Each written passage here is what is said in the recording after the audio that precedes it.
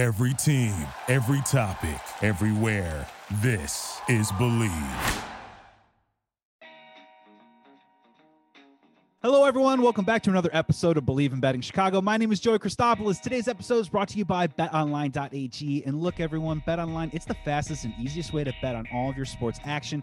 It has you covered for all your news, scores, and odds, and it's the best way to place your bets. And also, hey, it's free to sign up. So head to the website, betonline.ag, or use your mobile device right now to sign up today and receive a 50% off welcome bonus on your very first deposit. That is only at BetOnline, your online sportsbook experts. Ladies and gentlemen, thank you so much for coming into the pod today. We got two really special guests here. First off, he works for NBC Sports, and he also works for BetProp. It is Brad Feinberg. Hello, Brad.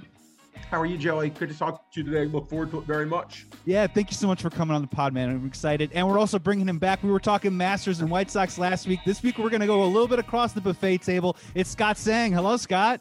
What's going on, fellas? Welcome back. Well, let's get you started here first, Brad. You know, first pitch fastball across the plate. I'm wondering if you can kind of walk us through a little bit of your career as one of the most known gambling experts in America right now. Maybe give us the Scorsese montage, and we could put some Rolling Stones music right behind it of just, you know, how you got into the business, the journey to where you are right now. And maybe also, was the first bet that you placed, was it a win or was it a loss? Well, you know, it's funny. I remember this, you know, Joey, when I was a young kid, I want to say like in, no joke, like fourth grade. I don't know if you remember those sheets that someone would give out saying, circle the games. You'd have to circle them. Ties lose. Yeah. And I was like, oh, okay. Like if you go 3 for 3, 5 for 1, 4 for 4, 10 for 1, that was my first introduction to that. And I remember, oh my God, I thought I was the happiest kid in the world trying to win that. And I did win a few of those pools back in the day when I was in fourth grade, but that was probably my first introduction into it. And you know, it's funny, Joey, I ran a women's clothing company from 1995 to 2016, but I always just had the bug, or whatever you want to call it, for sports gambling. And I remember from the time I was in college till now, that was always a huge part of my life. And I used to be, Joey, like when I would tell someone what I did, they would look at you like you had three eyes. I'm like, oh, you know, you're a sports gambler. Oh my gosh, you know, what's wrong with you? Seedy, get back to the darkness of the alley, Brad. Yeah. And it's funny. Even my dad, who I love very dearly, he was almost like when he would tell me, he was like almost embarrassed. Now it's like, oh yeah, my son's a sports gambler. It's amazing how it's changed. And I think it's a wonderful thing. Again, when you go, I'm sure you've been to Europe, like there's sports betting parlors all over the place. Now, finally, the United States has woke up, and in so many great states, we're getting it. Hopefully we get it in every single state soon enough. But yeah, and since I sold my business in 2016, I've kind of really done this full time. NBC reached out to me, you know, was lucky enough to be their sports betting analyst, announce some Sixer games, which is really fun. And now, you know, with all the different sports sites you can do, you know, I love being able to bet so many different ways. It used to be just before, Joe, you could bet, okay, who do you like? The Bulls tonight or the Raptors? Do you like the over? Yay or nay? Yeah. Now it's, do you like the first half? Do you like Kyle Lowry's under in points? Do you like Zach LaVine's over in assists?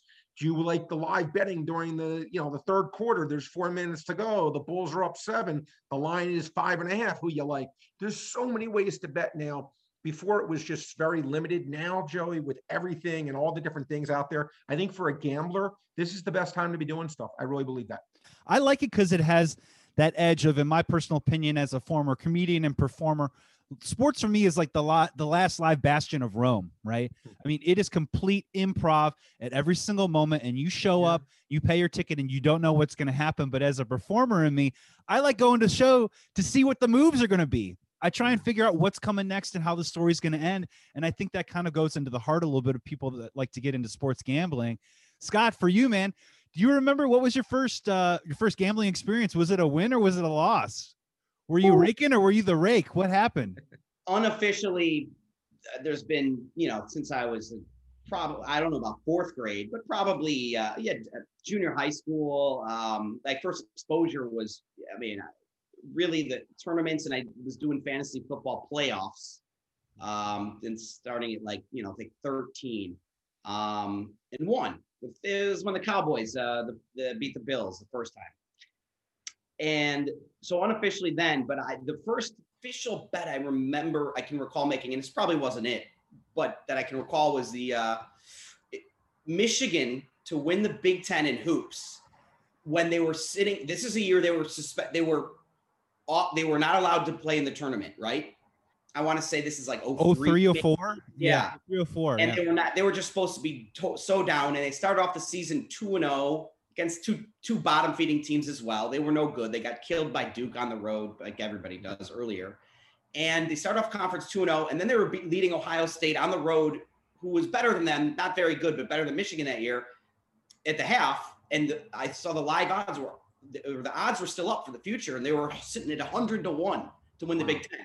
And they were 2-0 and leading at the half. So I said, that was like my first, okay, the future bet I remember. Of course, Michigan all the way until the second to last game of the season, they were leading the conference. So it would have been it was $100 bet. Did it win? No, they had no. They lost to Illinois. Cinderella story. And they lost to Illinois. And it's funny because all the way up until that point, I hated Michigan as growing up, and I was an Illinois fan.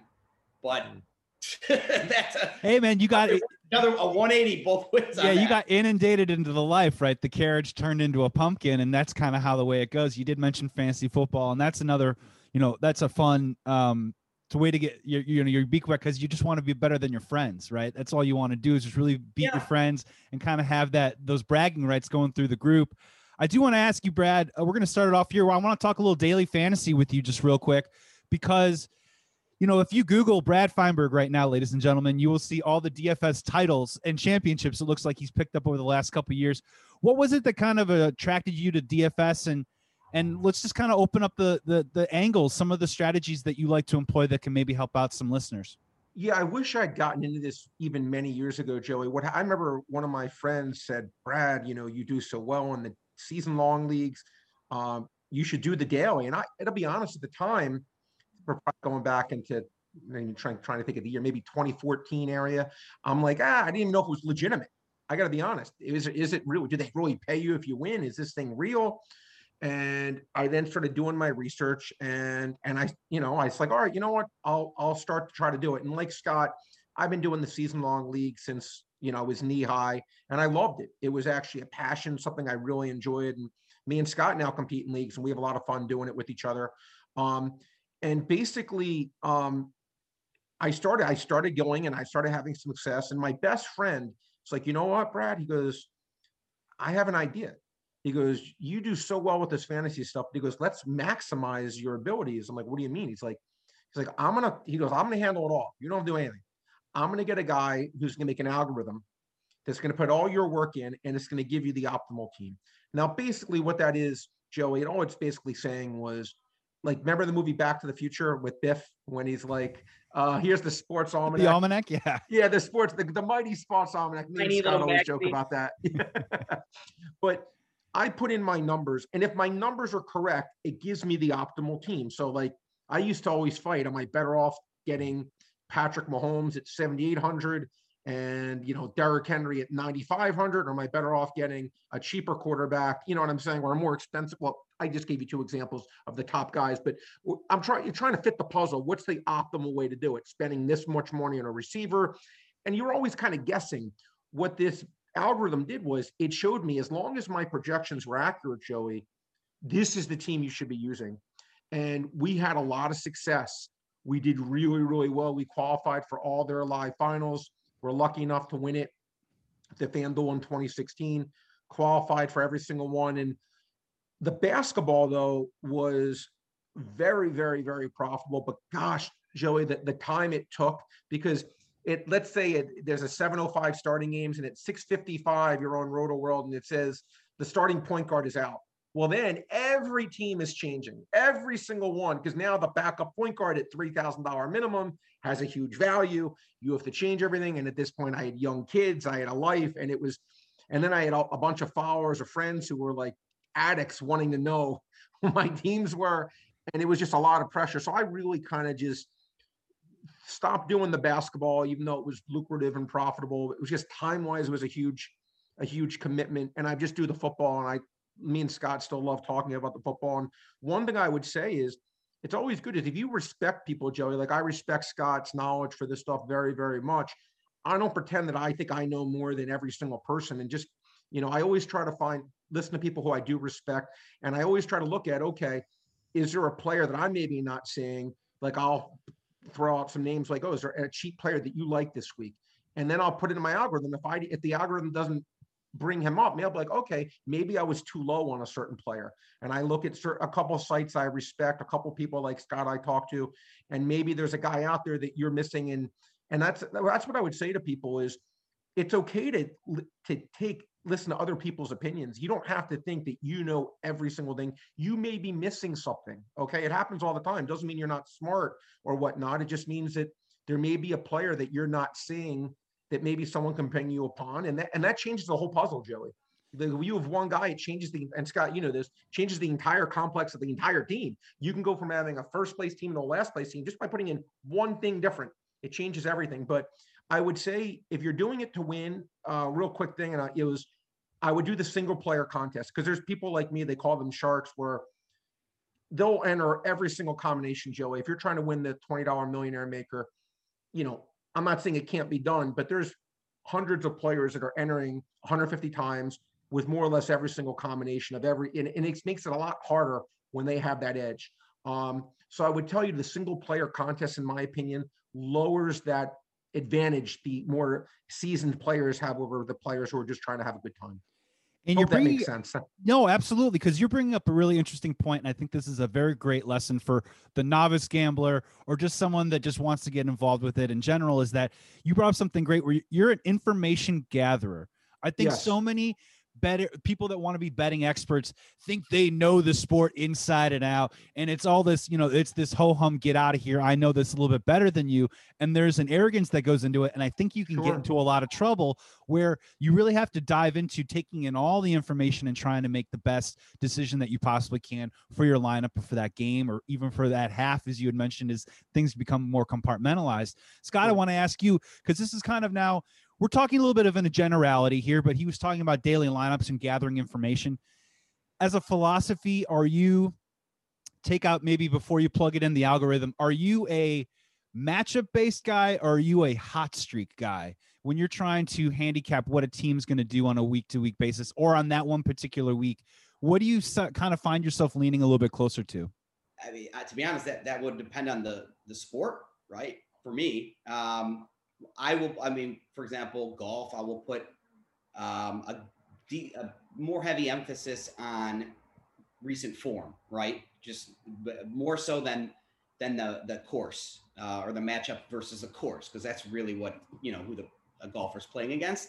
I'm still factoring in both, but I will go heavier on recent form. Golf.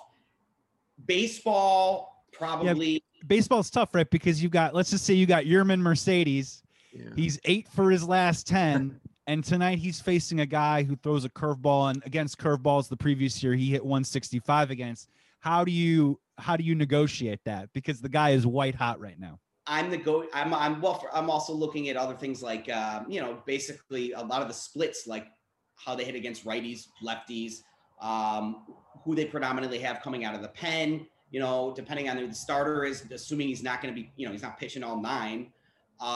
And so I will look at a number of things, more so matchup based in baseball than hot streak. Now, and I say this as I'm not a huge DFS baseball player whatsoever, but when I do, I'm going to try to look more at the analytics of the matchup, less so on the current form, so to speak.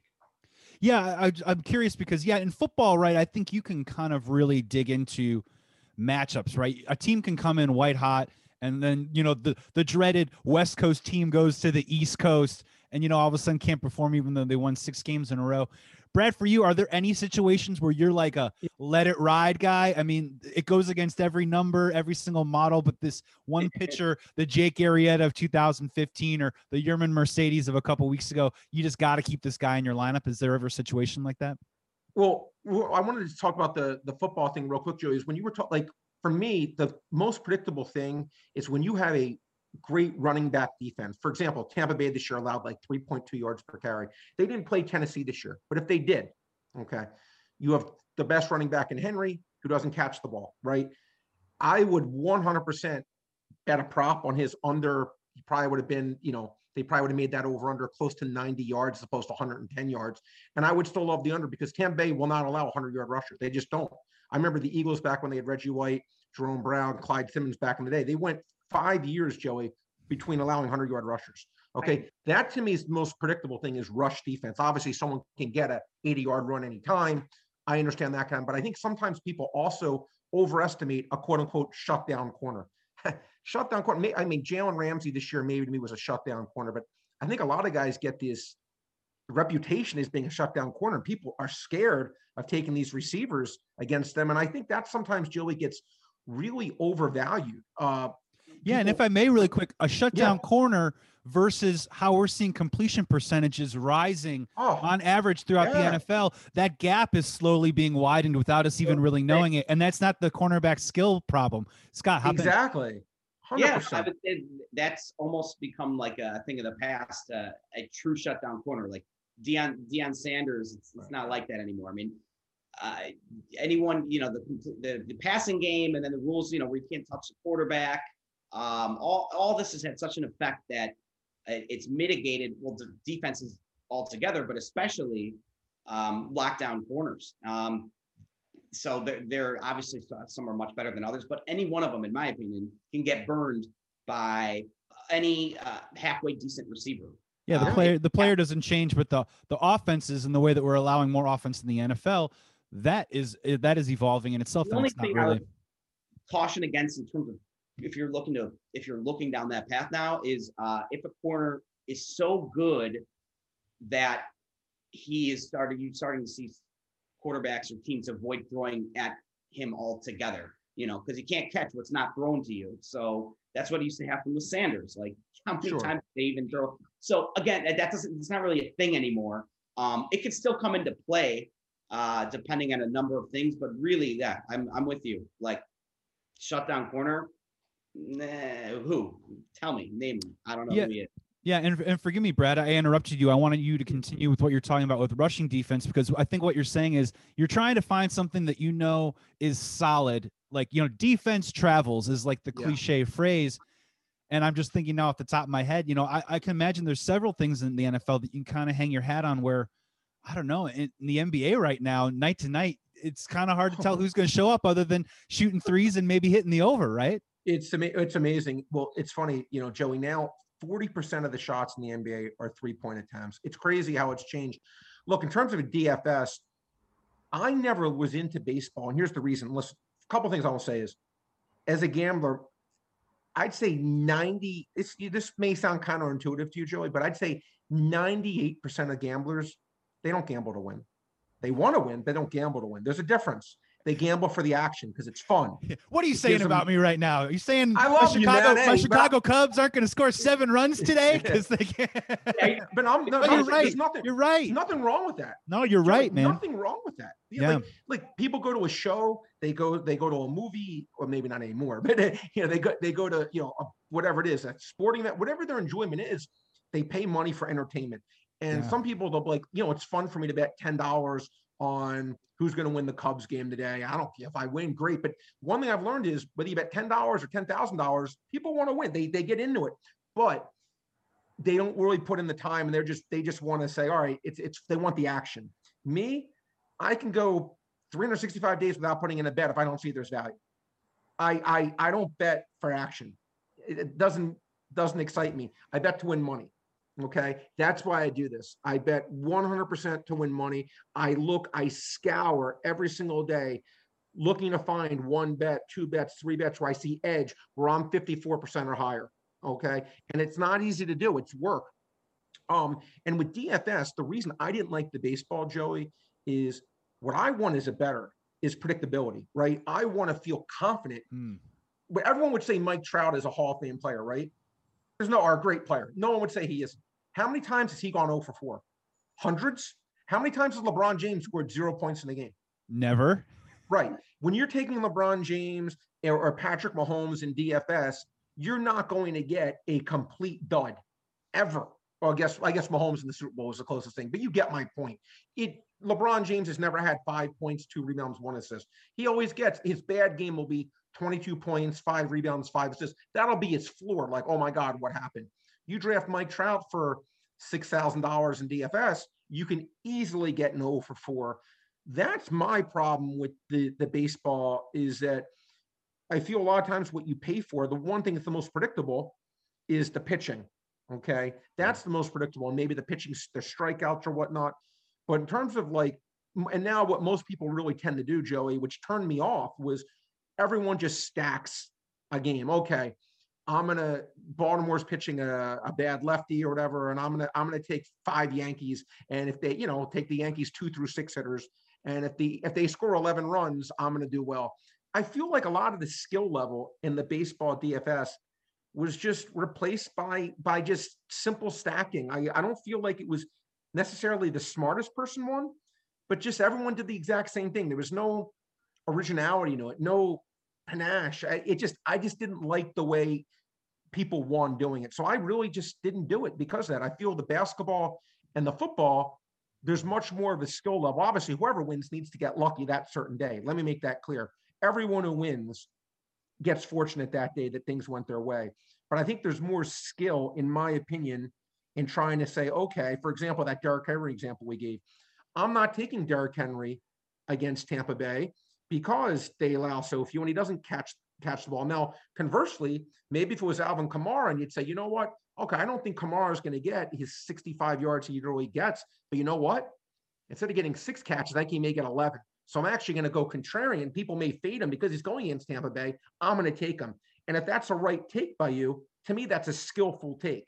So for those reasons, I'm not as much into the baseball, Joey. I really prefer the other sports. Yeah, and in regards to the Kamara comparison, maybe it's that situation where he is the offense. You just know volume touches alone is going to help maybe give you a little bit of a better shot as opposed to Derrick Henry, who's a guy that might not be able to catch the ball. And yeah, you're hitting me to the heart, and it's very instructive for me because personally, and this is just me, when I play fantasy football with my friends, every single year, I somehow end up with Chicago Bears on my team. You know what I mean? Like, it's just a couple drinks later, everyone does the tequila shot in the 6th round. And the next thing I know, oh, hey, look, Jimmy Graham's my tight end now. Look what I've done. And then the other thing that I do is I've never, ever in my entire life drafted a Green Bay Packer on my fantasy team. I never have. I never will. Detriment. Maybe I sleep a little bit better at night. But again, like you're saying, this is where I'm doing this for the love and it's the passion, right, the head and the heart and stuff. And maybe not necessarily looking for value. And maybe that's exactly what I should be doing. Scott, just hop in real quick and give your quick thoughts on, just daily fantasy and baseball, as opposed to probably why you like football just a little bit more in terms of making a daily fantasy lineup. Well, I mean, Brad pretty much hit on everything about baseball. Is that when you win big in it, it's always, it's a stack from one game. That's the only way that it happens. One game, and maybe you get it right with a handful of others. If you ever try putting together a lineup where you're looking at numbers and you come up with different guys and different teams in a single night, you will never win. You will never win, never, because you may be brilliant, but Mike Trout goes 0 for 4, and Nolan Arenado goes 0 for 4. And then maybe a couple guys get some hits, and it's never going to happen. So it's just about this one game. And even from them, and then it's just about number, it's just a volume, because you do different combos from the one game. And then you're going to want to look for, a lot of times people just pick from, there's so many obvious games, and the numbers would support it.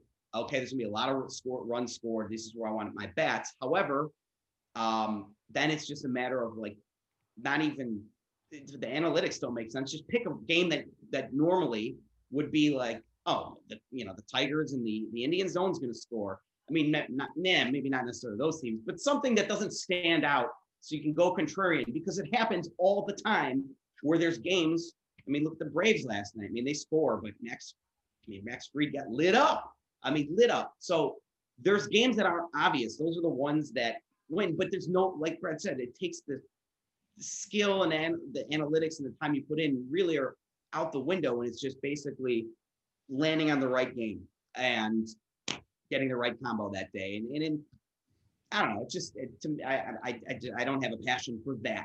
So that's why I don't really mess with it. Let's switch it over to the NFL draft. Not saying that you guys are maybe going to get involved in that or anything, but I do kind of want to ask you a little bit. It's going to be a really interesting draft. The Chicago Bears are going to be involved one way or the other, maybe more involved than some Bears fans would like if they trade up a whole bunch of first-round picks to get one of these quarterbacks. Scott, we're going to come back to you first real quick. Let's just start at the top. Let's just keep this really simple. I see different odds out there for, Trevor Lawrence is 50-1, 33-1 to have the number 2 pick. Is that chum in the water? Is that for Vegas, or is that for the newbie bettor out there to not take that bet? Is there any chance Trevor Lawrence does not go number 1? No.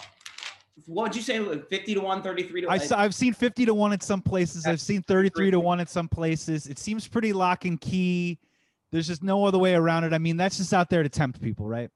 I 100%. That is I would call that a sucker bet. It's enticing because, I mean, it's one. I mean, you're like, one dude. If it's not him, look at the odds I'm getting, but it's him. So I'm not betting that. There's no amount of money that I could potentially win it's going to excite me, because it's just, the reality is it's not going to happen. Now, if he doesn't go first, well, I'll eat crow, but he's going fucking first. I mean, I do have others that I like, but I don't want to, touch on that unless, you want me to highlight any of them. Well, yeah. Let's dive into a little bit. I'm just kind of like, I want to pull up some values and maybe talk about some things that you guys would in theory like. I mean, it feels like everyone's saying Trevor Lawrence is 1, Zach Wilson is 2. Number 3 is a bit of a mystery box, even though a lot of people think that the picture of Mac Jones is kind of being painted in there a little bit. I mean, there are some interesting values. I mean, at number 3 for San Francisco, I see Justin Fields at 2-1, a Trey Lance at plus 470. Brad, are any of these values to you kind of sticking out a little bit? I mean, is this as locked in as everyone says it is? Well, first, the chances of Trevor Lawrence going 2 are the chances of Scott Sang having a Masters green jacket and winning the Masters. Wait a second. You're telling me there's a chance? Said both. I've done one of those things. Having the jacket and winning the Masters. Haven't needed them both. Yeah. There's no, listen, I bet that I just put in, Joey, today, which I loved, and in my research, I loved it. It's funny. It opened up last night at a minus 150. I just got it at minus 225. I like this all the way up to minus 800, quite frankly. They took the bet down when I put it in, though. Will there be more players drafted in the SEC or in the ACC in the first round? And I've looked at probably 20 mock drafts from people I respect. And the average SEC, Joey, I usually see around 12 to 14 SEC players going in the first round. I've seen anywhere between 4 and 5 players in the ACC going in the first round. This is a bet where if I lose it, I want you to laugh at me. I want you to make fun of me. I want you to do whatever you want to do to me. Because it'll be a pleasure to have you back. I hate saying something is free money, but this is a bet I would probably put, I don't say this lightly, I'd probably bet 20% of my net worth on it, because I think this is so mispriced. I don't understand how, I mean, I'm sure I'll find out how I'll lose it, but look, the whole thing, Joey, and last year, I think I bet 12 things in the NFL draft. I won 11-1. And that's not because I'm good. That's because I'm trying to glean information from others. Like what I talk about, I have no ego. I don't know this stuff, but I trust others who do know it, and that is their job. And I'm following their information, and I have contacts of people that'll tell me stuff, and I'm listening to what they have to say. From what I do understand from people who have had some contact with Shanahan, I don't know, whatnot, but I do think that Mac Jones is the most likely third pick in the draft. He's minus 200 you can get right now. But to me, the real great bet was when he opened up, his over-under was 8.5. And you could have had under 8.5 for Mac Jones. And I see it, it's 3.5 now. So yeah, it's right there. So, and it's, so I would say as the draft gets closer, Joey, there'll be more information where these sports books, here's the thing. They're managing their NBA card. They're managing the baseball card. They're managing the NHL card. The NFL draft is not their end all be all, right? That's just part of their sportsbook management. But if you make it your goal, again, I say you either bet to win or you bet to have fun. If you're really betting to win, keep looking at these mock drafts, see if information changes. For example, let's suppose we hear that Ja'Marr Chase is a lock to go at 5 or a lock to go at 4 to the Falcons or 6 to the Dolphins. His over-under right now is 6.5. And if you see something that you really feel like Adam Schefter's reporting that he's very confident he's going to go 6 to Miami and the over-under 6.5, you can make a max bet on under 6.5, or vice versa. You heard he's falling for whatever reason. He has a hip injury that was undetected. Now, then you could bet the over 6.5. I would really just be on top of it because, Joey, if you are, I guarantee you will have a better chance of making money doing the NFL draft than any games you ever will bet, because these are not efficient numbers, right? Like when the Bulls are playing the Raptors, it's an efficient number. When the Bears are playing the Packers, it's an efficient number. Where a certain player is going to be drafted is crazy inefficient. It's guesswork. It's fluid. And most fluid thing you can imagine. That's exactly right, Scott. Look, me and Scott were just this weekend, we entered a DK contest for golf.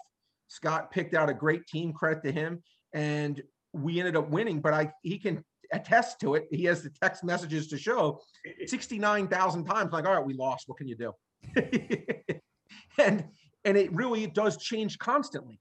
And the NFL draft is no different. So I would say be on top of the information, Joey. And if you are, there is no way you will lose. None. Zero. Scott, just talk about some of your favorite values for this upcoming NFL draft. Anything really sticking out to you right now that has you interested? Funny that you would ask it, because it kind of hit me that realized that Brad finds these unbelievably smart bets, but he really finds great value in things that, make sense that are your payouts are going to be a lot smaller. You're going to have to put up 100 to win, $20, but that's smart, because those are the types of things that are more likely to happen. Whereas I like to look for more for the fun of it and like that shiny object of going for a big hit. So I like Brad's way, but I don't have the bankroll to really do a dent in it like that. So betting the other way. So what I looked at was I have a couple things so I'm thinking everybody's talking about Zach Wilson, number 2, right, overall. Of course, that's highly likely to happen. He's overwhelming favorite. But the Jets, they do weird stuff all the time where they throw in, they may throw you off. All it takes is for them to say one of these other quarterbacks, and everybody's all over the place with who they like, how you rank them, right? So of course it's most likely to be Wilson, but I'm seeing, at least what I saw, at least as of a couple hours ago, was that Fields at 16-1 to go second, and Lance at 25-1. So when you're telling me that Trevor Lawrence is 33-1 to not go first, I would rather have somebody like Lance or Fields to go second at 25 or 16-1 than the Trevor Lawrence thing, which just isn't going to happen. Of course, Zach Wilson's probably going to go second, but he's nowhere in the same universe as the assurity that Trevor Lawrence is going number 1. And so for that same reason, I also like to swing that into, because I like to see how the domino effect is. Well, guess what? I'm going to put a bet in this way. I'm going to bet Fields. I'm going to bet Lance to go second. Guess what? Lawrence going first. So if one of those guys goes second, everyone's saying, well, now Wilson, he could go third. I'm getting 20 right now. I'm seeing 20-1 Wilson going third overall.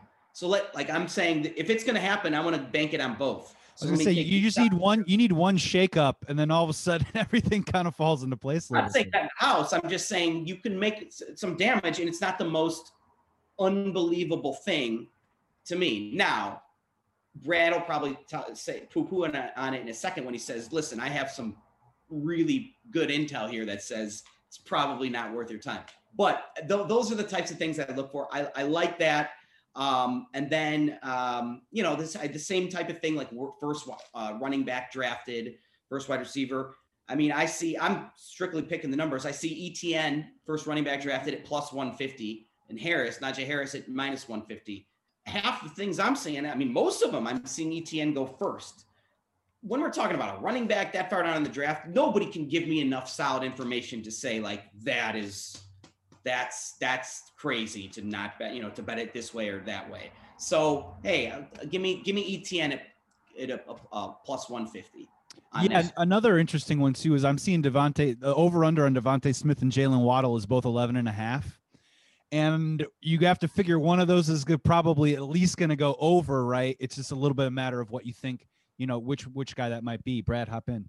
I want to say something real quick, Scott. One of the guys I work with, that was one of his favorite bets was ETN. You could actually get plus 225. Same exact logic you said. I think Najee Harris is a better player, but that's my opinion. Again, but the thing is, my opinion means nothing. Your opinion is not. It's what the scouts think. Yeah, that's the whole thing. And you're right. There've been enough that have put ETN right there above Najee Harris. And if you're getting plus 225 on something, he only has to win that bet about 30% of the time for you to be profitable. Okay, so there's probably is value with that. And again, one of the guys I work with who's incredibly sharp, that was one of his favorite bets. Another bet I really did like, Joe, I wanted to give your listeners was how many players will be drafted from Alabama? Not in the first round, just how many players. The over-under was 11.5. From my research, I came up with 13 players I thought were locks to be drafted and 2 50-50s. So I would have made this over-under 13.5.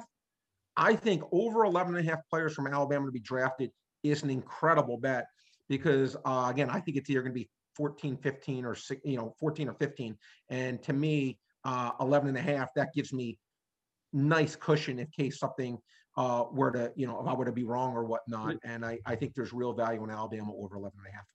God, that's really that's a great piece of information there. Yeah, in terms of the running backs, everything that I continue to read seems like, Najee Harris, I think, the Steelers seem to be looking at him maybe as 25. Yeah. I've seen some mock drafts there, but other than that, it's kind of a little bit of a toss-up. So all it takes is for one team to hop on Etienne, or just the Steelers don't take Najee, and you can easily probably win that bet, and then you're kind of involved there. Not to switch gears, but I want to stay on the NFL.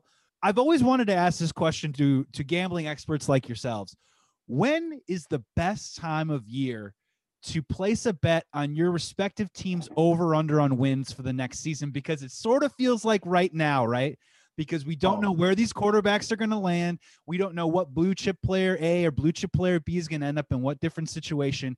And it seems like right now, this is probably the best time to get in on the Bears right now, or I think it's 7 wins or whatever. But if they traded 4 first-round picks and got into the top 3 and had Justin Fields, you think that line would be adjusted. Brad, when is the best time to get on win totals in the NFL? Joey, great question by you. And the answer is very simple.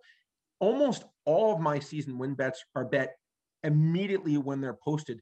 Reason being, that's when they're going to be least efficient. Okay.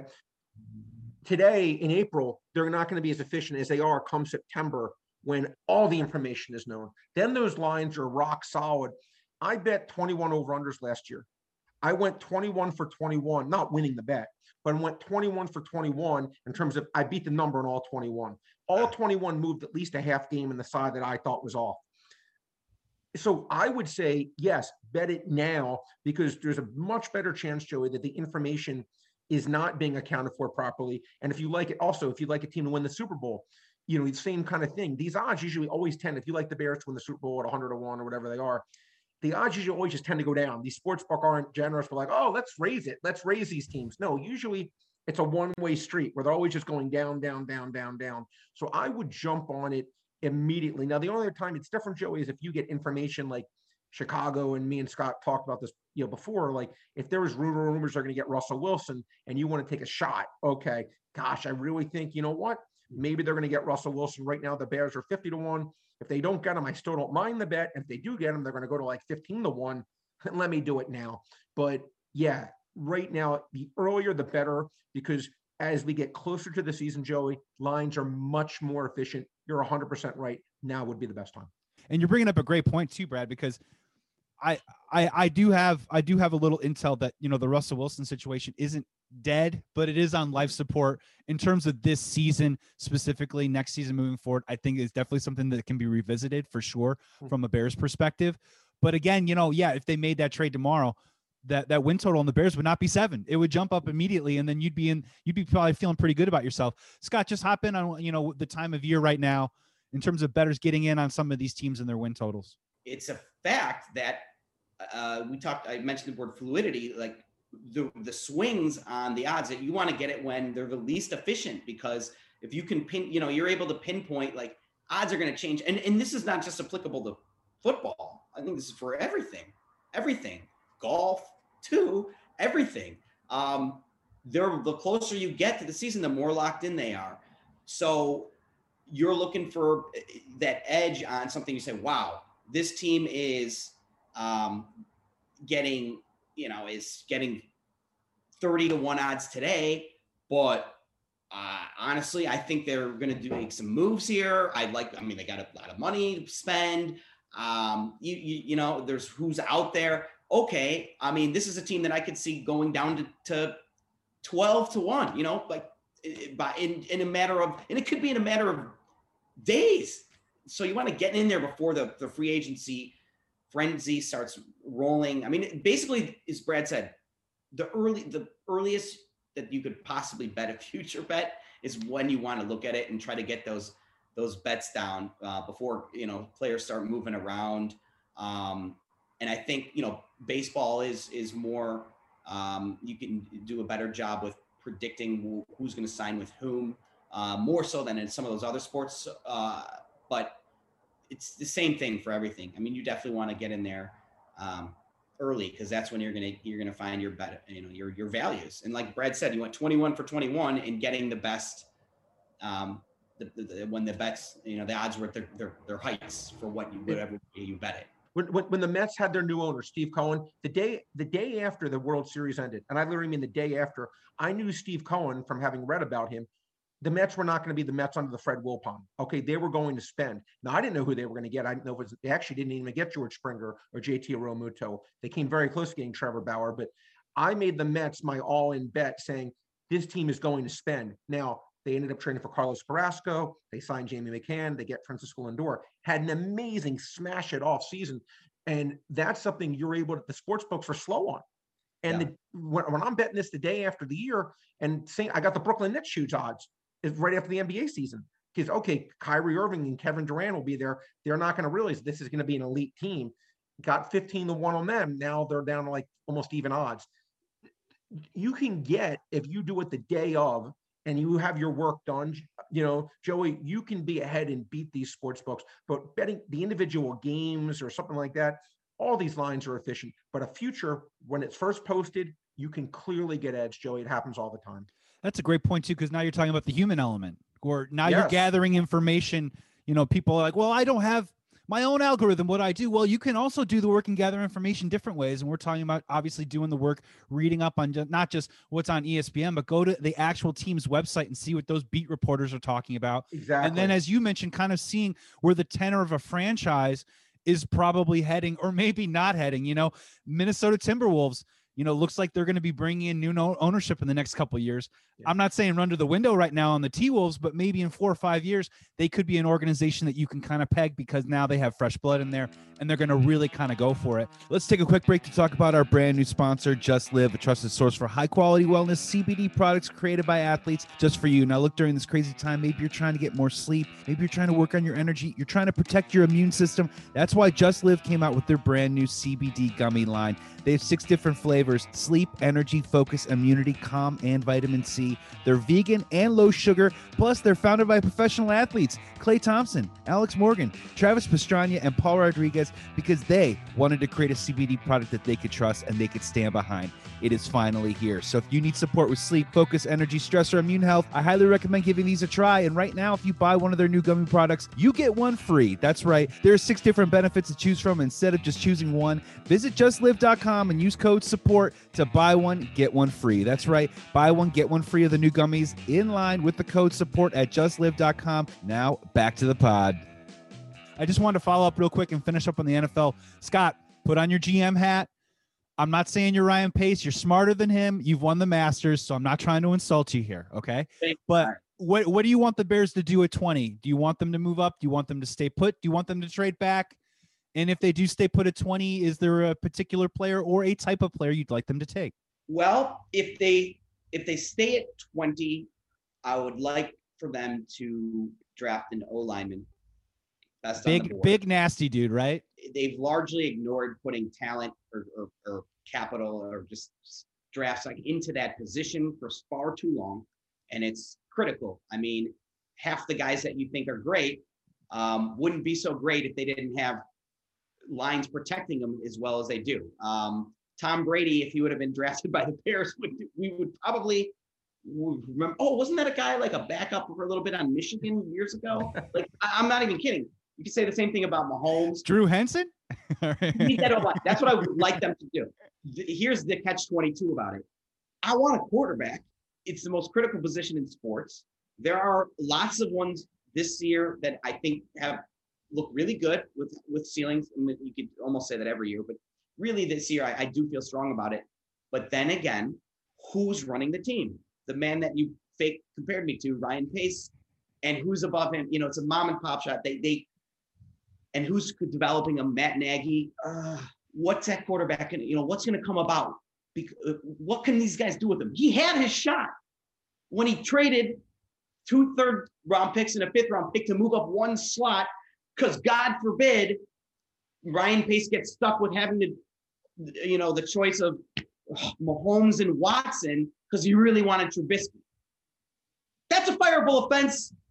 I don't want this guy near doing this again. He shouldn't have that opportunity. So it's like I would be like excited if we traded up and got some quarterback, but then it's probably not smart. The sticker price on moving up, moving up more than 10 picks is going to be crazy. They make that move. It's like, again, that's for 5-year plan now or whatever, 4 years, 5 years. And that's what you're with. And it pigeonholes them. I don't trust their ability to do anything with these guys. I think they're going to be out of there after they suck this season. And they're not going to do a good job with it. They don't know what they're doing. I just don't. So I guess really, I think I just talked myself into doing as sexy as it sounds to maybe trade up for one of these quarterbacks. I think overall the Bears, I don't want this regime touching the quarterback. Give me the meat boy. Give me the meat boy. Yeah, Brad, there's a stat running around right now that the Bears haven't drafted an offensive tackle. They've drafted guards, not offensive tackle, in the first 2 rounds since 2011.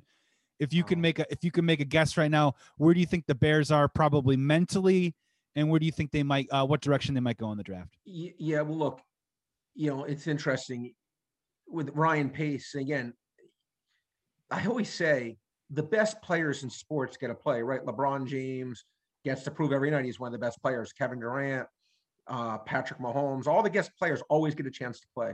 But if anyone thinks that the best 30 general managers in the world are the 30 general managers in the NFL team, oh my God, I don't know if they're the best 300,000.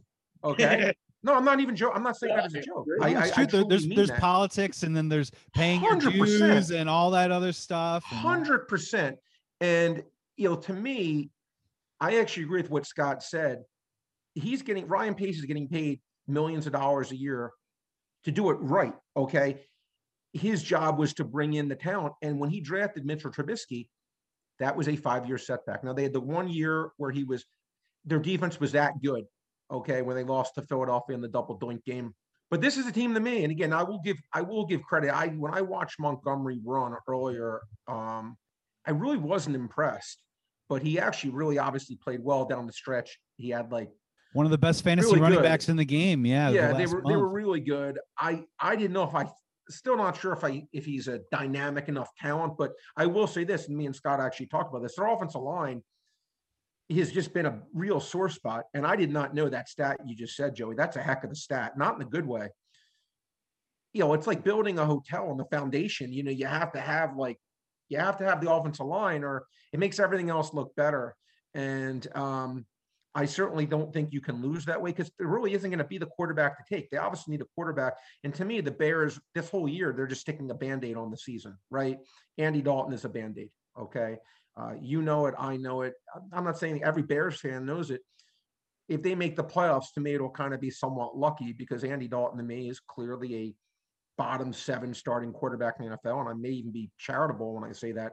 So I would say unless they make a bold move to go up in the draft, I think getting offensive linemen would make a lot of sense because this is a team that hasn't addressed it in so long. And they're going to need that for the new quarterback, whoever the new guy is really going to be. So I would think from an organizational standpoint, Joey, that would probably make the most sense to me. And I'm in agreement with you guys. It's not sexy, but it's what I would like to happen. There's two things that I kind of think about this whole situation that I think people are kind of missing a little bit. There's a lot of people that say, why haven't they fired Ryan Pace and Matt Nagy yet? And then you hear this mantra that, you know, in the offseason, McCaskies, they like to talk to like the Steelers organization and the Rooneys. They're trying to figure out how those great organizations get their job done.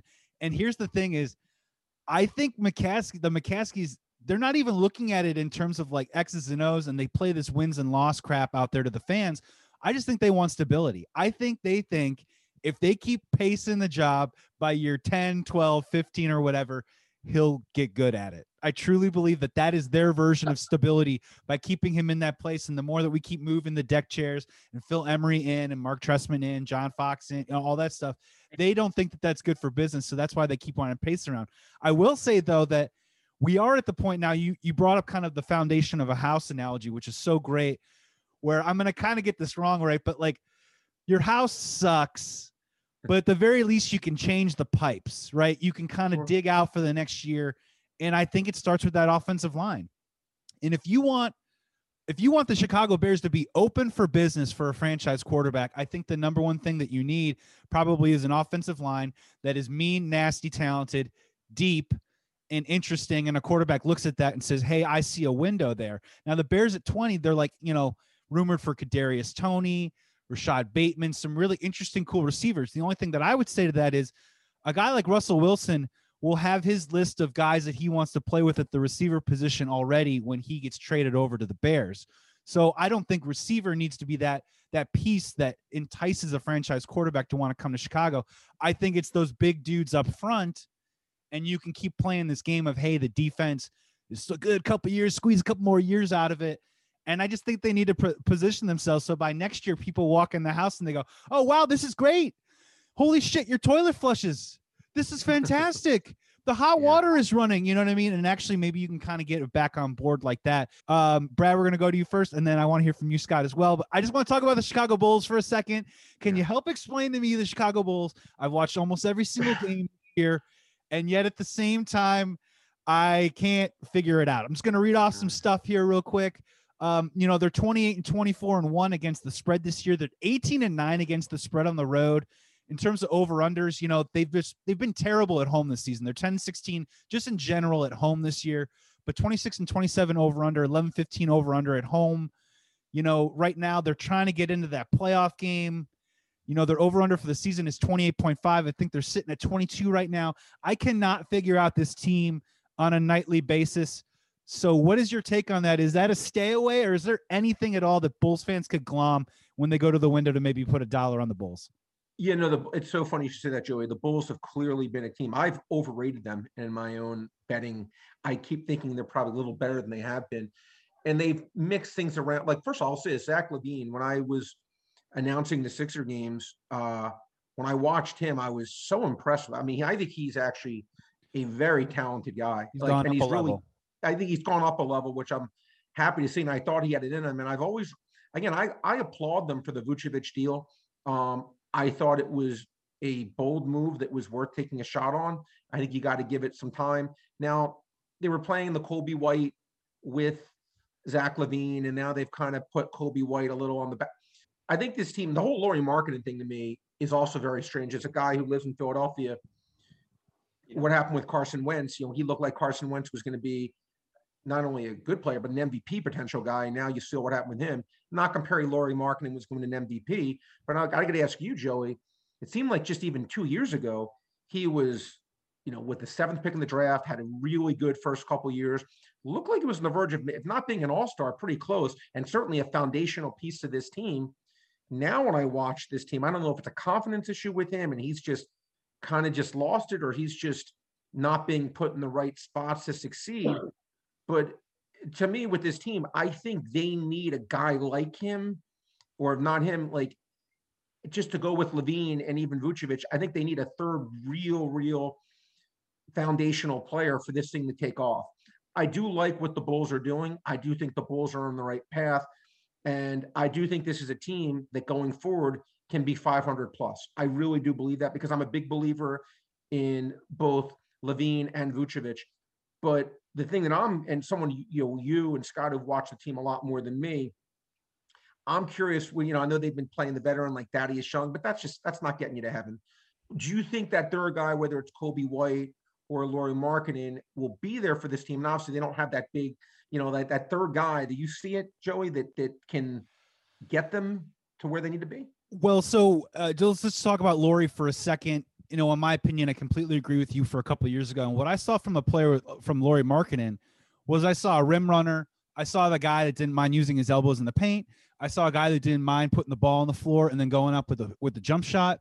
And for whatever reason, the Boylen offense kind of changed him, and he turned into that spot up shooter. And now with Billy Donovan, everything was going to change. But here's what I'll say. Since they moved him to the bench, I really liked the bench move. I thought he would have been a great six-man, gets the ball in his hands a little bit more. It's a little bit, now I'm not saying isolation basketball, but he can be a little bit more creative with his offensive game. And I've just seen kind of a passiveness to his game at times. And there's a part of me, just a little bit, he's coming up for RFA in the summer. And the guy, when he gets in the paint, he puts in a good effort, but I think he's just kind of worried.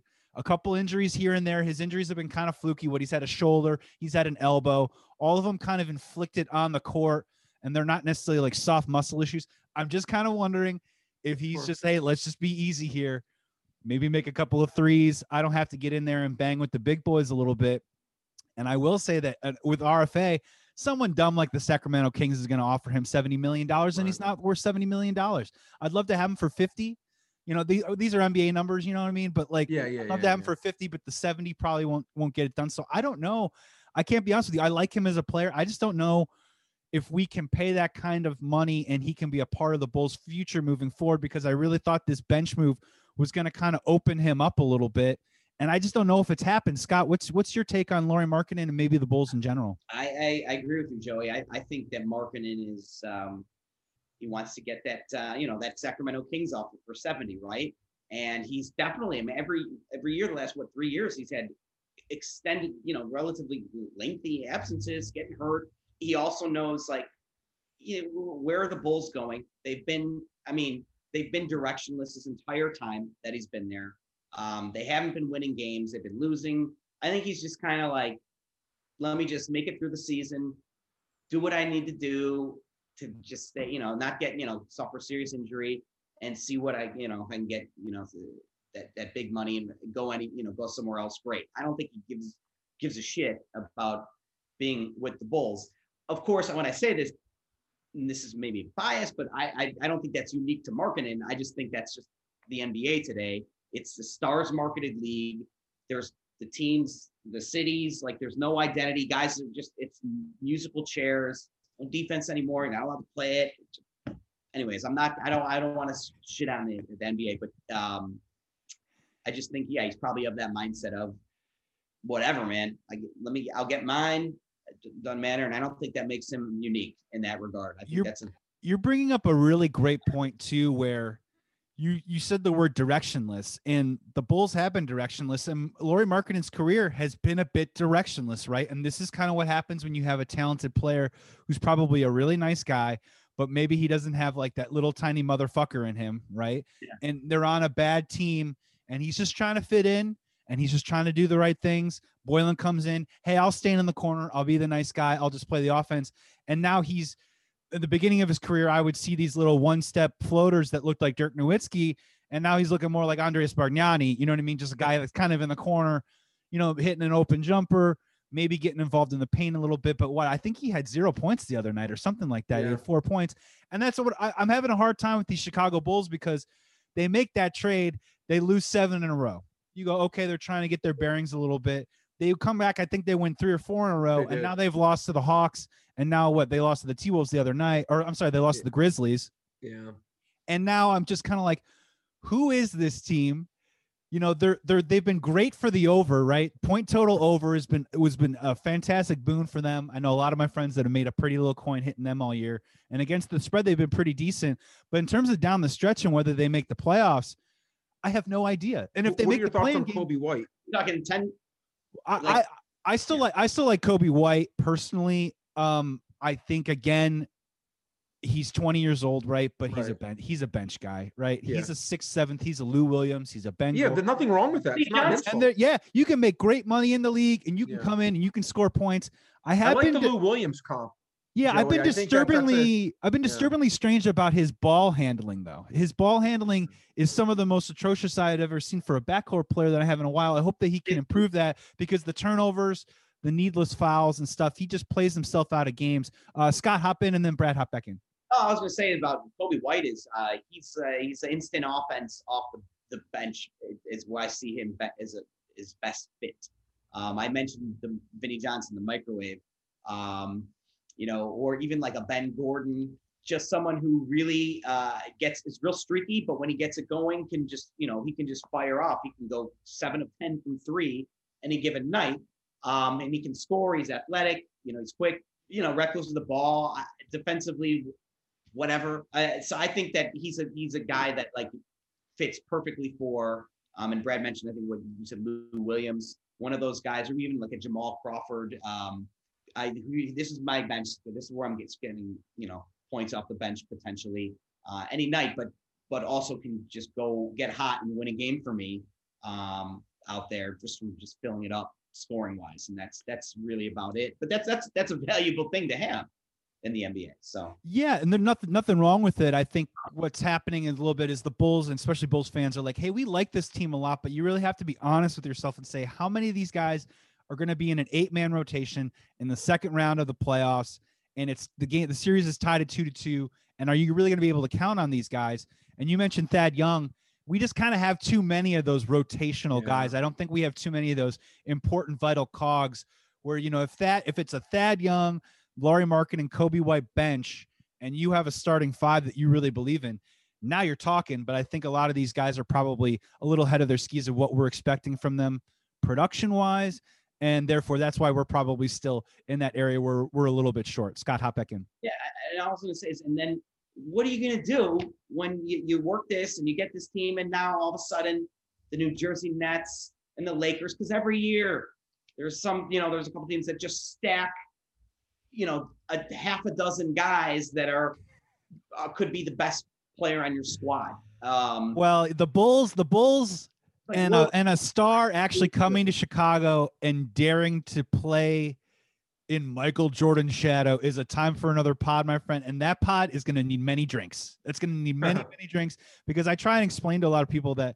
the whole vibe of why you wouldn't play in Chicago, because you don't want to play in Jordan's shadow or whatever. Guess what? Bulls fans, we don't care anymore. We really don't care. We're not going to hold it against you. Just come here and win. The T-Mac, the Tim Duncan, the LeBron, the D-Wade, the Carmelo Anthony, the countless amount of players, Hall of Fame players that have visited the Chicago Bulls as a prospective free agent and not signed there. At some point, someone's going to have the balls to want to come in and do it. I think that's more of an NBA legacy issue than a Bulls thing at this time now, because possibly Michael Jordan is a mythical figure that was actually real, and nobody is going to touch that ever on the Bulls, and nobody expects them to around here. But like, you can say that around the league, like, stop it. Michael Jordan is in his own thing, right? We don't care. Come here. We won't compare you. Yeah. So like, if anyone has that concern, like about coming to Bulls, like, I think that's insane. Like, dude, nobody has an expectation for anyone to be Michael Jordan. And if they did, they're nuts, because you can't replicate that. He's he's like Leonardo da Vinci, like, once every 500 years type of thing. Like, yeah. And I think sometimes athletes underestimate the power of, if you succeed in a place like Philly, Boston, Chicago, if you win in those cities, you become iconic legends in those particular cities. And there's a long-term financial gain there that might not necessarily go on the contract that you ink for, whatever team that's paying top dollar for you at that particular time. Brad, hop in. Yeah, I want to say, Joey, is talking about the Bulls. We just kept talking about all this guy offensively. Oh, the Bulls overs. You know where I'm going with it. Look, when I look at, again, I have big Sixer. The one team, there's two teams I allow myself still to root for are the Philadelphia 76ers and Michigan. Those are the two things I still. You had a good year this year. Yeah, I had a good year this year. I'll still allow myself to root for those teams, not just the teams I bet on that day. And the Sixers, Ben Simmons is the second choice to be an NBA Defensive Player of the Year. He's phenomenal. There was an amazing clip on a website I saw, which just was a 9-minute clip of his defensive highlights, which was sick. Like he flat out stoned Damian Lillard, who's one of the best offensive players in the world. Couldn't get a shot off against him. And Embiid's obviously an elite defensive guy. When I look at the Bulls, I say to myself, okay, they're maybe hoping Wendell Carter was going to be somewhat of a defensive shot blocker, somewhat. He obviously never was. As much as I like Vucevic, and he's a really nice offensive player, defensively, where's that rim protector? Right. Where's that rim protector? Where are they going to get defensive stops? Zach LaVine has the athleticism to maybe hopefully say, I want to be a lockdown defender, but it's never really been his game. It's mental for him. He blows assignments. He tries. He's really trying this year, but like backdoor cuts really and stuff. Yeah. But I just don't know if I see, as much as I like this team, maybe as a regular season potential team, long-term, if I'm a franchise builder, do I need to get, again, the Sixers keep going back to them, but they have a Matisse Thybulle who's going to have a long NBA career because he's a tremendous defensive player. And if he can be a guy who can make a three, he could play 15 years in the league, no problem. Where are the Bulls going to get the rim protector, the defensive lock, where they can get those stops when they're up 1 with a minute to go and you got to get a stop, or they're down 1 with a minute to go, you got to get a stop. That's where I look at, Joey, and curious your feedback. I don't know if I'm their organization, where I think I even can look for that, because it's easier said than done. Yeah, that's a great question because, and again, the Chicago Bulls, I believe, are also leading the NBA in turnovers too as well. They got to take care of the basketball. That all bleeds into defense and all that other executional fundamental stuff. Yeah, in my opinion, what I love about the Vucevic deal is it does give us more of that solidified offensive firepower. One of the problems that the Bulls have is no matter how great Zach LaVine is going, they were running a box and one on him when he dropped 40 in the first half. That's how hot he got. But the best part is now he has a complement, a counterpoint, where he doesn't feel like he has to force up that shot, and Vooch can pick up those buckets kind of along the way. I do like the Patrick Williams move. I do think moving forward defensively, wing defensive play, I think that's going to help out a little bit. But it's a huge area of concern, and you're bringing up something that's really interesting because I think a lot of people, and rightfully so, are saying, hey, the Bulls need to find that third star to pair with LaVine and Vooch. Well, maybe now that we've got our offense in the top 5, top 8 in the NBA, maybe we've got that a little bit covered, and maybe now we should try and supplant it on the back end with some defensive players and maybe try and create an environment that can help, Vooch out. I think the Daniel Tice move was a big part of, we're going to get Vooch. We can't have Daniel Gafford backing up Vooch. People will dunk on us every single possession as we move along. So I think that was kind of a correlation there. And I don't know, free agency wise, can you buy defense easier than you can buy scoring in this modern NBA? Scott, I ask you, I don't think that there's an easy answer there. There isn't. I immediately go like Patrick Beverley, and he's like 36, right? Who are the young defensive players? Thybulle, you mentioned, was a great call, but who are these young, defensive players that should be targeted? I can't think. It's not a long list. But funny, Joey, this is the one sport I always talk about. We're talking about the DFS. Like LeBron James never scores 0 points. Mike Trout can go 0 for 4. Like a hockey goalie, Steven Stamkos won't score his goal. Like whatever, Patrick Kane won't score his goals. Basketball is the one sport where offense really is king. So I want to be better more on offense than I on defense, like that, because that's just how you win games. But you also want to be able to have a guy that, to me, length bothers teams. And I speak to coaches. They always talk about length, because I don't care who you are. If someone's in length, it bothers you as a shooter. When you have a hand in your face, it bothers you. If you have the ability to go over someone easily, it doesn't bother you. So I think if the Bulls can get guys that maybe have length that can just bother people, it doesn't have to shut them down, but slow them down. Where again, it's such a subtle sport. If teams go from shooting 38% three against you to 36% or 35%, you've raised yourself multiple wins just by a couple percentage points. You don't have to go from going Brady Anderson back day, going from 2 home runs to 50. Great sideburns though, real quick. Great sideburns. No doubt. Did 902-0. I think Brad's onto something there. Like defensively, really, I think the only thing you can really do is just say, get guys with long arms, because that's the only way you can defend now, is like bothering them with length, because you can't, the strength is mitigated. You can't muffle guys up. That's just different game. It's not part of the game. So the only way you can possibly really defend or contest shots, and it is hard, is just someone with length. So, that guy doesn't have to be necessarily a great defender. Just stick your arms up and be long is like, that's all we can ask for. Because otherwise, I mean, the defense is it's so cast aside in the NBA. It's like a different sport altogether than what basketball as I knew it. Even up, up until several years ago. I mean, every year, to me, it's getting tougher and tougher. I don't know how you pick for defense. 2%, Joey. Give me 37%, 35% on the threes. You give me that 2%, I'll get you 6 more wins. That's all. 2%. 2%, that's it. But if you can do that, just like what Scott said, it doesn't have to be like some crazy thing. Just 2%. Give me a guy that can just bother you, a nick here where, instead of making 37 of 100, he's now making 35 of 100. That subtle difference, okay, will win you over the 82-game regular season, will win you multiple games. And again, but it's not my job, Joey. It's not your job. We're not running the Bulls. But when you're paying that person to do the job and they're being paid millions of dollars, they got to get it right. Like if the Sixers had Daryl Morey from the time that Brian Colangelo came in, look what Brian Colangelo did. He came into a situation that if you played it a million times, you couldn't have done it worse. I mean, they had Simmons and Embiid, and they still have Simmons and Embiid, and they had the number 1 pick in the draft. They had other multiple first-round picks, Kings first-round pick, and they turned it into Markelle Fultz. I mean, I don't care if 999 people out of 1,000 thought he was going to be great. It's your job to not be wrong. Right. And that was a great draft. And they traded Jason Tatum and multiple first-round picks to get Markelle Fultz. They had Jimmy Butler. They didn't re-sign. I mean, if you had Jimmy Butler to the Sixers, they're the best team in the NBA, even with the Markelle Fultz debacle. That's why I say you get the right guy to run a team, they bring in the right players. Yeah. So to me, I can't put the Sixers paid Morey $10 million. People are like, what's wrong with them? I'm like, it's brilliant. Yeah. He's proven they won the most games in Houston over the last 15 years. They won more games than anyone. I know they didn't win a title, but like the Billy Bean thing in Oakland, process over result.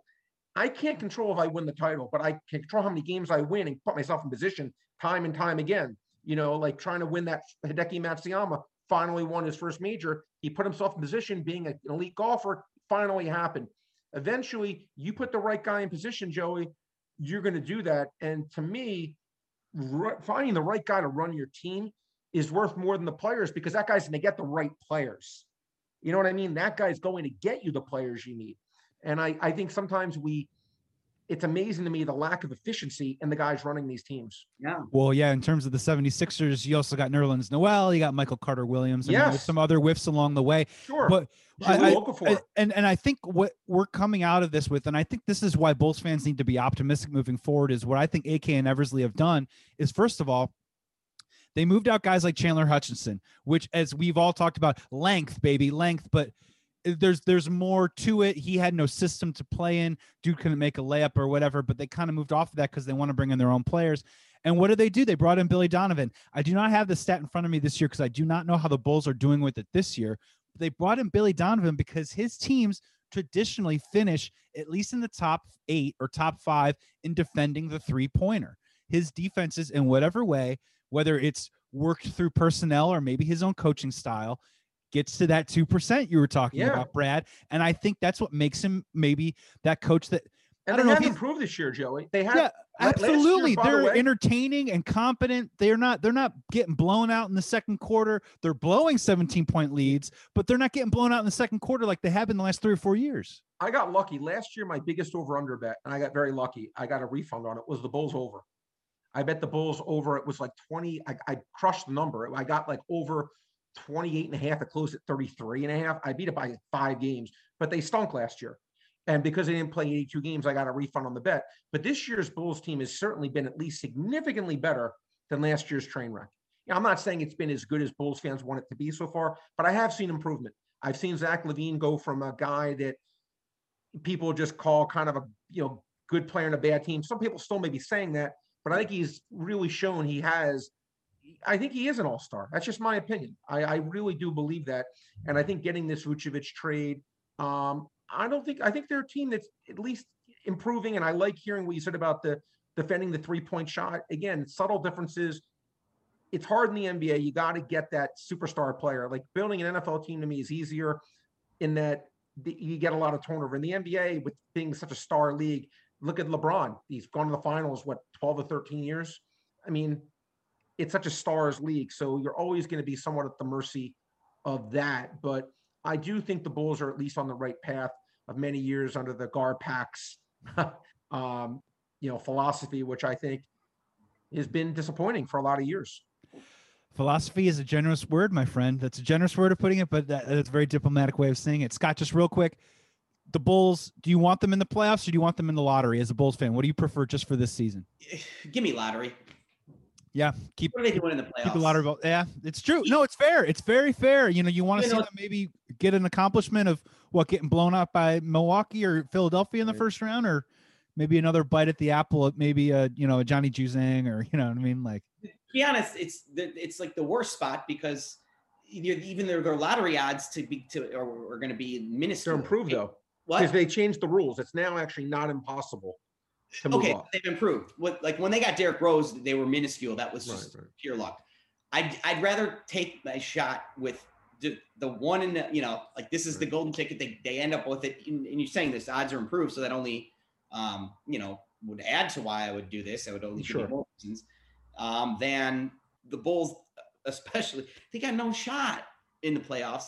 And to me, and I get there's something to it about, getting to the playoffs and, the excitement of, they finally are back in there and the people are, you're seeing good signs and it's fun to see your team in the playoffs. Granted, and this is where some bias comes in because of my experiences. That doesn't do shit for me because I've seen it all. I've said this is one of the reasons that I've soured on the NBA is well before I was early on souring on the NBA is like after the Michael Jordan experience, where do you go from here? We could lose the next 1,000 years. And I'm like, dude, you can't top this experience. You had Michael Jordan. That's it. That's the ultimate experience if you're a passionate fan for your city, your team, to have that guy and that whole thing go down. So I'm like, whatever, playoffs, sure. Let's get in the lottery. Give me a shot at. There's 5 elite prospects this year. And keep in mind, Bulls have a top 4 protected pick based off of the Vucevic trade. So that's pretty good odds for me if they get up in the top there. You know what their odds are, Brad? Do you know what the odds roughly change to for top? I don't have it in front of me, Scott, but I know they basically made it where it used to be. It was up to back end, right? Like the back end got they did it. They did it because of the Sixers, ironically, with Sam Hinkie doing his full-on tank mode. It ruffled a lot of feathers, but he did it the right way, by the way. Again, I always say process over result. And his whole thing was trust the process. That's how they got Ben Simmons and Joel Embiid. Now, again, they whiffed for sure on Jahlil Okafor. Okay. And they whiffed with but Michael Carter Williams was the 12th pick in the draft. That wasn't as bad and he actually did win Rookie of the Year, but that wasn't as bad. But again, when you give yourself those top 3 picks, you're giving yourself a better chance of getting the elite guys. And that's all you can do. And you're right. Will you draft Patrick Mahomes or will you draft Mitchell Trubisky? It can go either way. And you have to hope the guy drafting doesn't mess that up. It's really that simple. It's about getting at bats for that type, if that's the route. Like when I say at bats, like, yeah, I get it. Volume, if you got, the Sixers are a perfect example. If you get all those top 3 picks, you're going to, they just got 2 of them to hit and they missed on a bunch. And just having those 2, they've been the last 4 years, they've been an elite team, 5 years. Yeah. You may miss some, but you're going to also hit too. So if they have all those opportunities, then you're going to bound to run into something. Yeah. So So and we're having this conversation about Bulls players and bench guys and rotation players. Well, if they draft 7th pretty much every year, you know what I mean? And it's kind of right. It's right in that middle, right? And that's that's a little bit of the product of what you're going to get. The Wendell Carters, the Kobe Whites, the Lauri Markkanens of the world. They either turn into starters, borderline all-stars, or they turn into these playoff rotation guys. Chris that Dunn. come off the Chris They both Dunn. have been, NBA purgatory for a long time. I remember forever it was the Atlanta Hawks for that team, right? Where like the worst thing you can be is like for that be Good, like not great. 7th seed, 6, right there, or 9, just missing the playoffs. Like you either want to be one of the top teams, elite, or one of the absolute worst, and anything in between.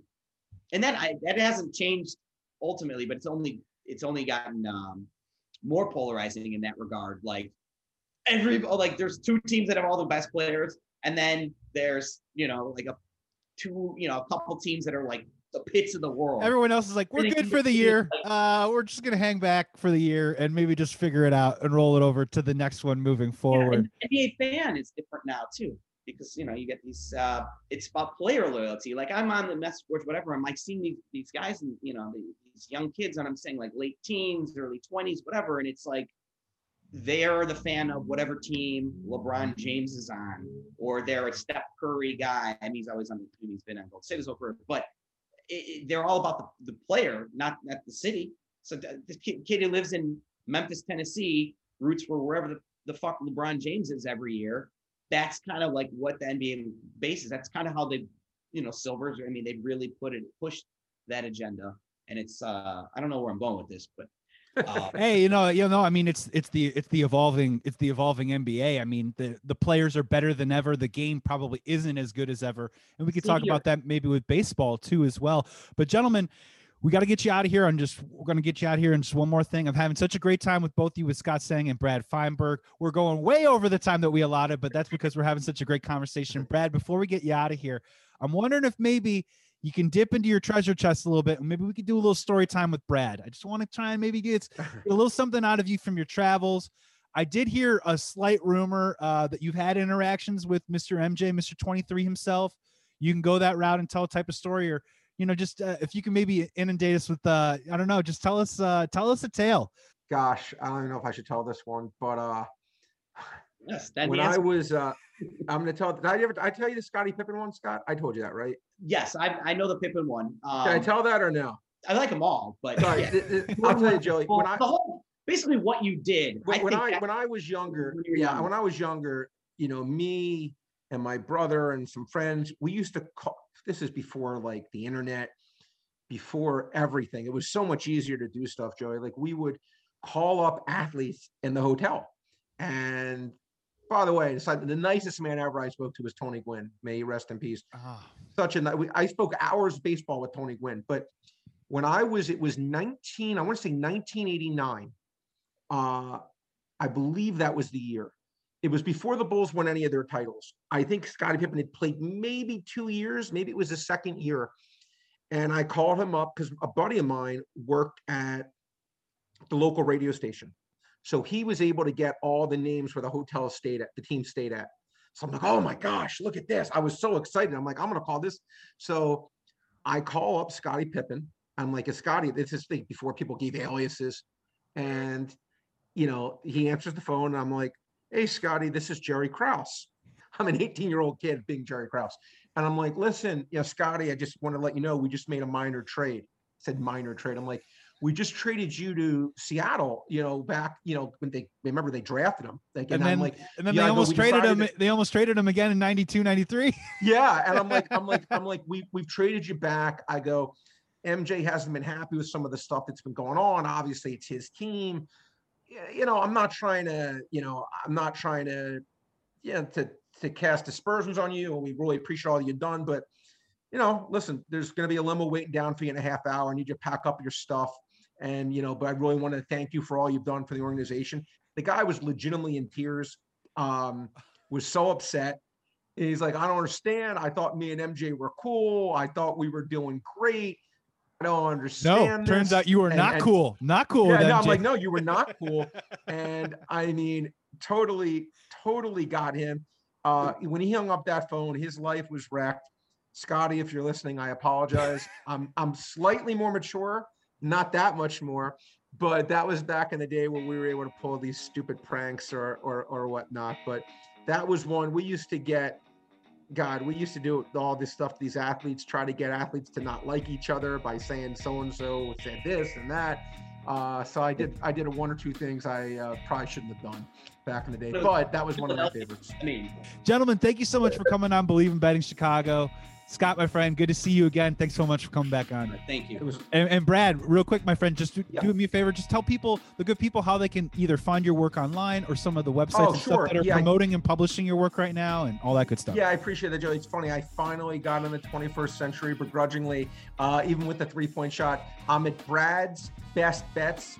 And on Twitter at Brad's Best Bets. I put out props every day or try to put them every day. And I do well, and I don't charge. I do it to be nice. I try to help people. I know it sounds corny, but I actually really do try to do that. I work for a company called betprep.com, which is tremendous. You can put in on this site, Joey, any single player props, and it'll give you all the research for up to the last 200 games. So you can really get good data. And I say either you bet to win or you bet for enjoyment. If you're betting to win, it's a great site. It helps you out there. And those would be two things you can follow me at. And, I really appreciate you having me on. I really had a lot of fun with both of you guys today. Yeah, gentlemen, so great. I hope we can come back and do it again sometime soon. I mean, look, we got a lot going on. We got NBA playoffs coming up. We got the NBA, obviously the NFL drafts on the way, and baseball. It's going to be around every day, baby. So thank you so much for coming on, you guys. This was Believe in Betting Chicago with Joey Christopoulos. Today's episode was brought to you by Just Live CBD Oil and also BetOnline.ag. 50% off your welcome bonus when you sign up today at BetOnline.ag. Thank you so much for listening to this pod. You guys have a great weekend. We're coming back next week with a ton more great pods, but thank you for listening to this one. Until then, be well, be safe. Please be good to each other. We will talk soon. Thank you for listening to Believe. You can show support to your host by subscribing to the show and giving us a 5-star rating on your preferred platform. Check us out at Believe.com and search for BLEAV on YouTube.